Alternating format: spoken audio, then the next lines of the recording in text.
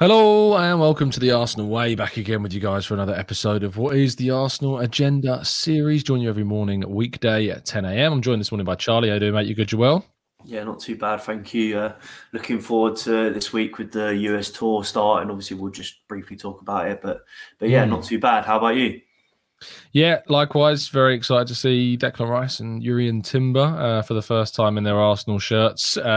Less excited to see them in the Arsenal away shirt, though, which released today. It's not the nicest kit, in my opinion. Obviously, it's just my opinion. I'm not the biggest fan, to be honest, as people well know. And I can't see myself purchasing it. But I see a lot of people are still, warming to it somewhat. What are your thoughts?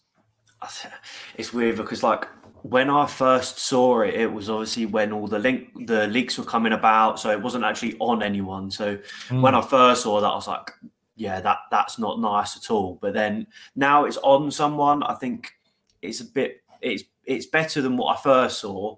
I'm not saying that it's really nice. It's okay. Don't let me affect your opinion, Charlie.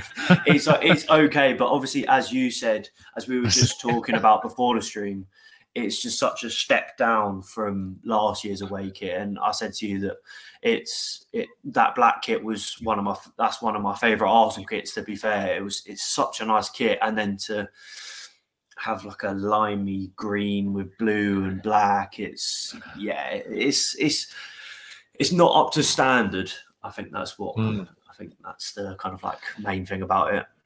Yeah, I guess whatever kind of shirt we had this season, it was always going to be difficult to follow this. I suppose maybe the best way to follow it is with a terrible kit that the following season you can do a significant improvement on. So it was kind of always downhill from last season. Maybe they're going for it. It's only can go up from here. It's maybe the strategy, but maybe it's one of those kits. I was talking to a few friends of mine who are obviously fans when the bruised banana kit came out, and they reminded me when it did, it was not well liked at all, and now it's seen as a classic Arsenal shirt and one of the best designed ones ever. So maybe it's just ahead of its time. Maybe when we're in our 40s and 50s, we'll be talking about this strange kit as one of the best. But I'll hold my breath until that point. We have got the third kit to come, which is something I'm more excited about because I am a big fan of the third kit, the green and blue one. So I'm looking forward to seeing that one come out. I'm still undecided about who's going to be going on the back of it. Zinchenko's on the home one this season. I think it's going to be one of my two new boys. Declan Rice is difficult not to get him. I'm a big fan of Kai Havertz and seeing him come to the but I'm just hoping that whoever pulls on that shirt from an Arsenal perspective is going to have a fantastic season. And it's going to be funny seeing Arsenal wear one of, in my opinion, worst kits in their history when they're back in the Champions League. That's going to be rather amusing indeed. Anyway, talking about the squad and where it's at, Transfermarkt yesterday revealed their new figures for the most valuable clubs in the world. Now, these figures are based upon the estimated market values of individual players added together. And Arsenal and Manchester City to become the highest or most valuable club in terms of their squad collective, because Man City, we've seen players leave. We've also seen players join Arsenal like Rice and Timber and Havertz as well, which has significantly improved things following Balogun's return, which has also increased the value. But what do you make of Arsenal now being estimated at least the most valuable club squad-wise on the planet? I think it can only show that we're back where we want to be. The fact that we're now the most valuable squad in the world it's quite an achievement. I mean, Arteta has brought in these young players for fair enough. Some of the players that he's brought in are quite expensive, but some of them not so expensive. I mean, like Martinelli, £6 million or however much it was. And now I don't know how much he is, but he's obviously, his price has actually got shot up a lot. And it's the same with the likes of Bukayo Saka. Obviously, he's coming from Hale End and now he's over £100 million. And I think it's just fantastic I think a lot of the credit needs to go to Arteta because of what he has done for this club and what he's done to kind of help these players improve and kind of like further their football knowledge, experience. and expertise, really. And that's obviously helped Arsenal in terms of the value of the club. It is a fantastic achievement for the club. And obviously the thing of bringing Declan Rice in, that's obviously taken us. That's what's taken us above. I say West Ham, Man City. That's what's taken us above Man City, because we were just underneath them. But obviously, bringing in £100 million player shot us right up to the top. And obviously, Havertz 65 million, Timber 40 million, however much that was, 33, whatever. So it adds obviously that to that value. I wouldn't be surprised if it does go down a little bit, because we are going to be offloading this summer. I'll be very surprised if we don't. The likes of Tierney, possibly, he's around 35, 40 million. Balogun, as we're going to be touching on, 50 million possibly. So that will go down, just whether we stay up at the top or not. But either way, it's still as I say, a very kind of like big achievement. And as I said at the start, kind of shows us that we're back where we want to be. We're back at the top, and we will be competing once again for this Premier League title. I'm sure I wouldn't be surprised if we give the Champions League a good go because of how well we did last season. And I'm sure that form is going to stay up at the top. I really do believe that. I do believe that we will be competing with the best again. And I'm just looking forward to it. And yeah, I'm just really looking forward to the season because of the fact that we're now the world's most valuable squad. We've brought in the likes of Declan Rice, Kai Havertz, Timber. We've reinforced this squad. Yes, I know that we've got rid of a couple of people, and we will be getting rid of more people. But that doesn't mean that we don't have a very, very good team. We've got a very high quality team, and it's only going to be pushing us even further. And as I said yesterday with Declan Rice, he said that when he signed, he wouldn't have signed if he didn't believe that we could push for the Premier League and push for the Champions League. He wouldn't have joined if he didn't believe that. So I believe it as well, personally. Yeah, I think what it shows, obviously, is there's a combination of things going on here. You've got the recruitment of specific players, of course, as well. And Arsenal have invested a lot of money. £200 million has been spent this summer on 3 players, which is the most we've ever spent in a single summer. And we've only brought in 3. Whereas you think back to the last record, which was in 2021, Arsenal brought in 6 players and still didn't reach that 20 million. They brought in Tomiyasu and Ramsdale and White and Ødegaard and Lokonga and Tavares. And all of that came up to 60 million. That figure. And with half of those number of players, we brought in, £200 million worth. It shows you kind of the step up in what's going on. I also think it shows you kind of the difference in the market now. The market obviously is significantly more inflated in terms of price tags than it previously was. But the second part of why Arsenal squad is because of coaching, because of improvements to players like Bukayo Saka, like Emile Smith-Rowe, Eddie Nketiah. Loans to players like Balogun and Austin Trusty. I mean, Trusty, for instance, on the list is valued at 10 million euros. Marquinhos is valued at 12 million euros on here. Reece Nelson's at 12 million euros as well. There are obviously estimations on there that I think are unrealistic, let's say. You've got Nicola Pepe valued at 18 million euros, for instance, and I think Arsenal might be lucky to give him away this summer. You've got Mohamed El Neni valued at 6 million euros as well. And again, I think if you were moving him on, and you're not going to get much. Cedric's at 3 million, Holdings at 8 million, Renaissance at 1.5, which actually is probably quite accurate. But then I do think there are other players that are undervalued. William Saliba, only 65 million euros. Gabriel Magalhaes, 55 million euros. So I think in terms of what they're worth, in terms of the squad as well.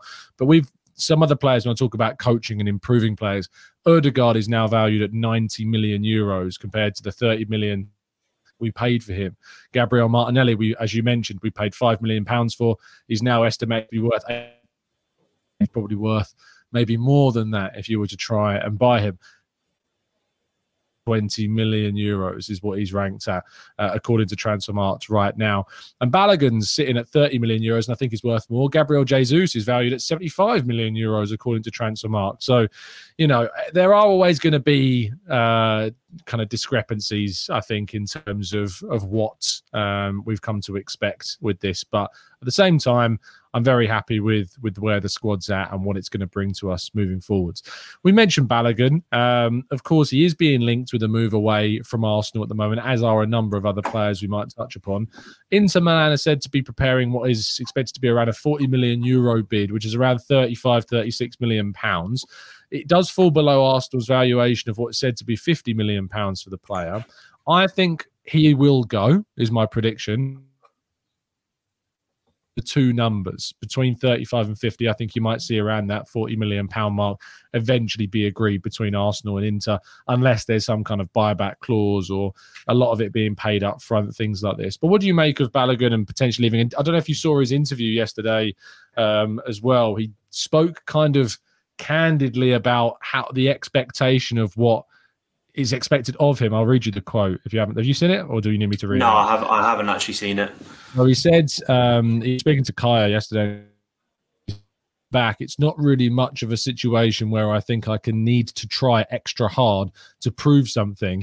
I think it's a decision that's not really with me. Whatever happens, I'm cool with it, is what he said, which is a bit odd. You know, I found the whole not needing to try extra hard.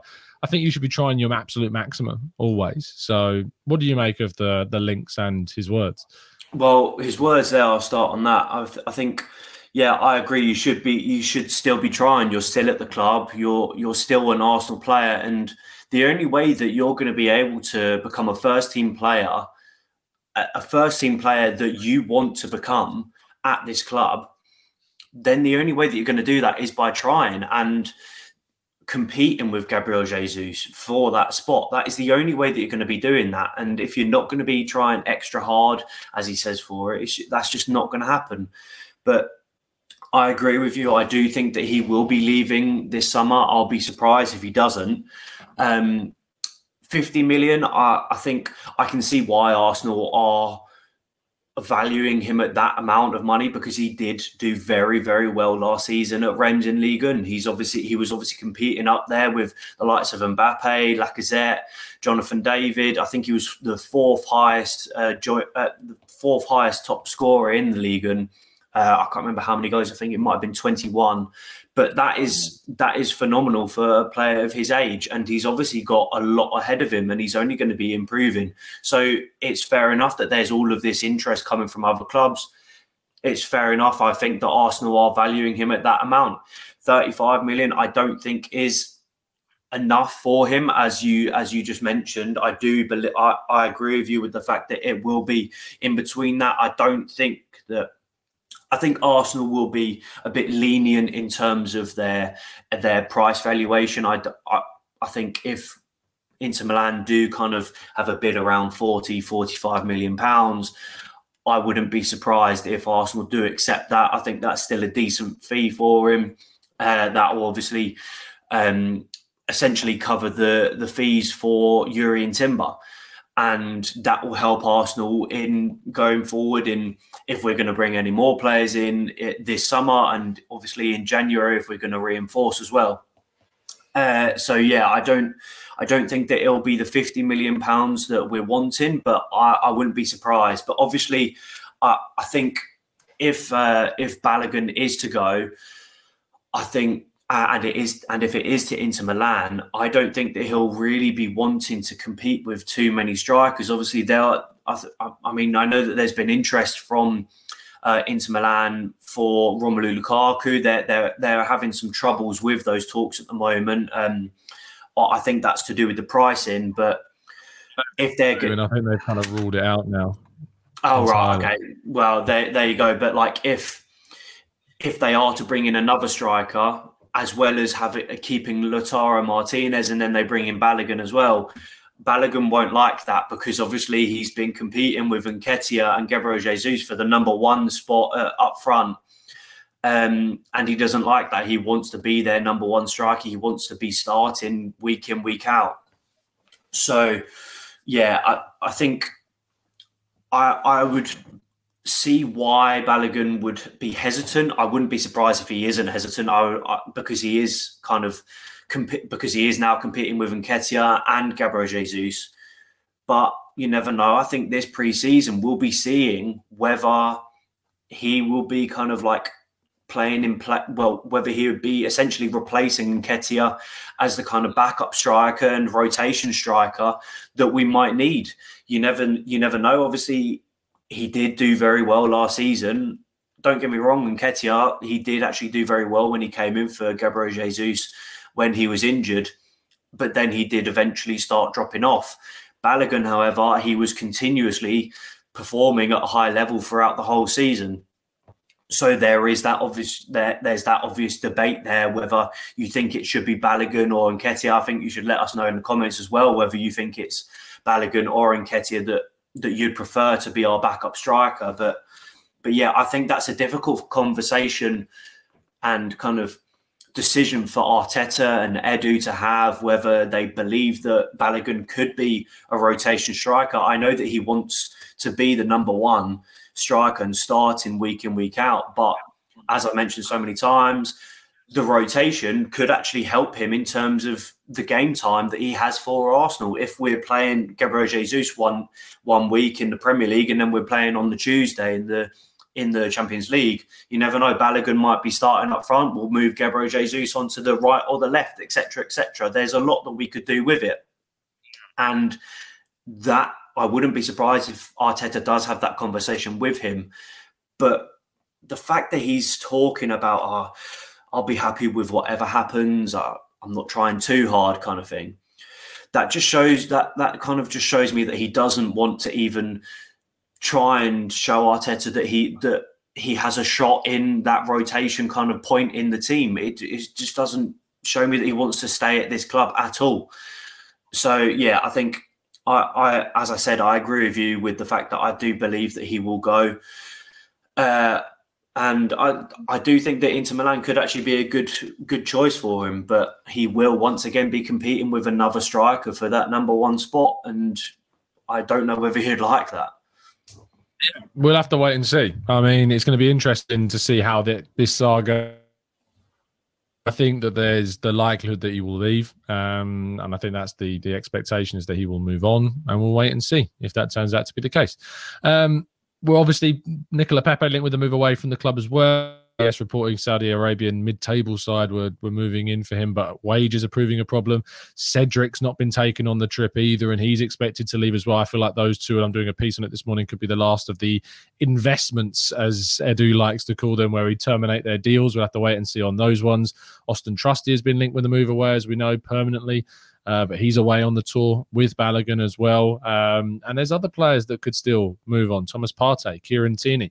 We await updates on them. But, of course, we will be bringing you reaction to the game against the MLS All-Stars, which takes place on Thursday morning. It's tomorrow night. It's 1:30 a.m. Thursday morning. So it depends if people are planning on staying up very late to watch the game. Of course, we then play Manchester United on the Saturday night at 10 p.m., which is more accessible for those based here in the UK.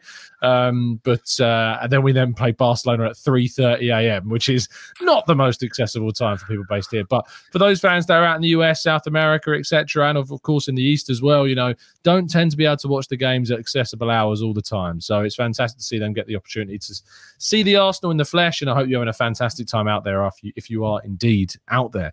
But thank you everyone for listening and tuning in. It's very much appreciated. Charlie, thank you for tuning in as well. Thank you for having me, and yeah, just as TC just said, thank you for listening and tuning in.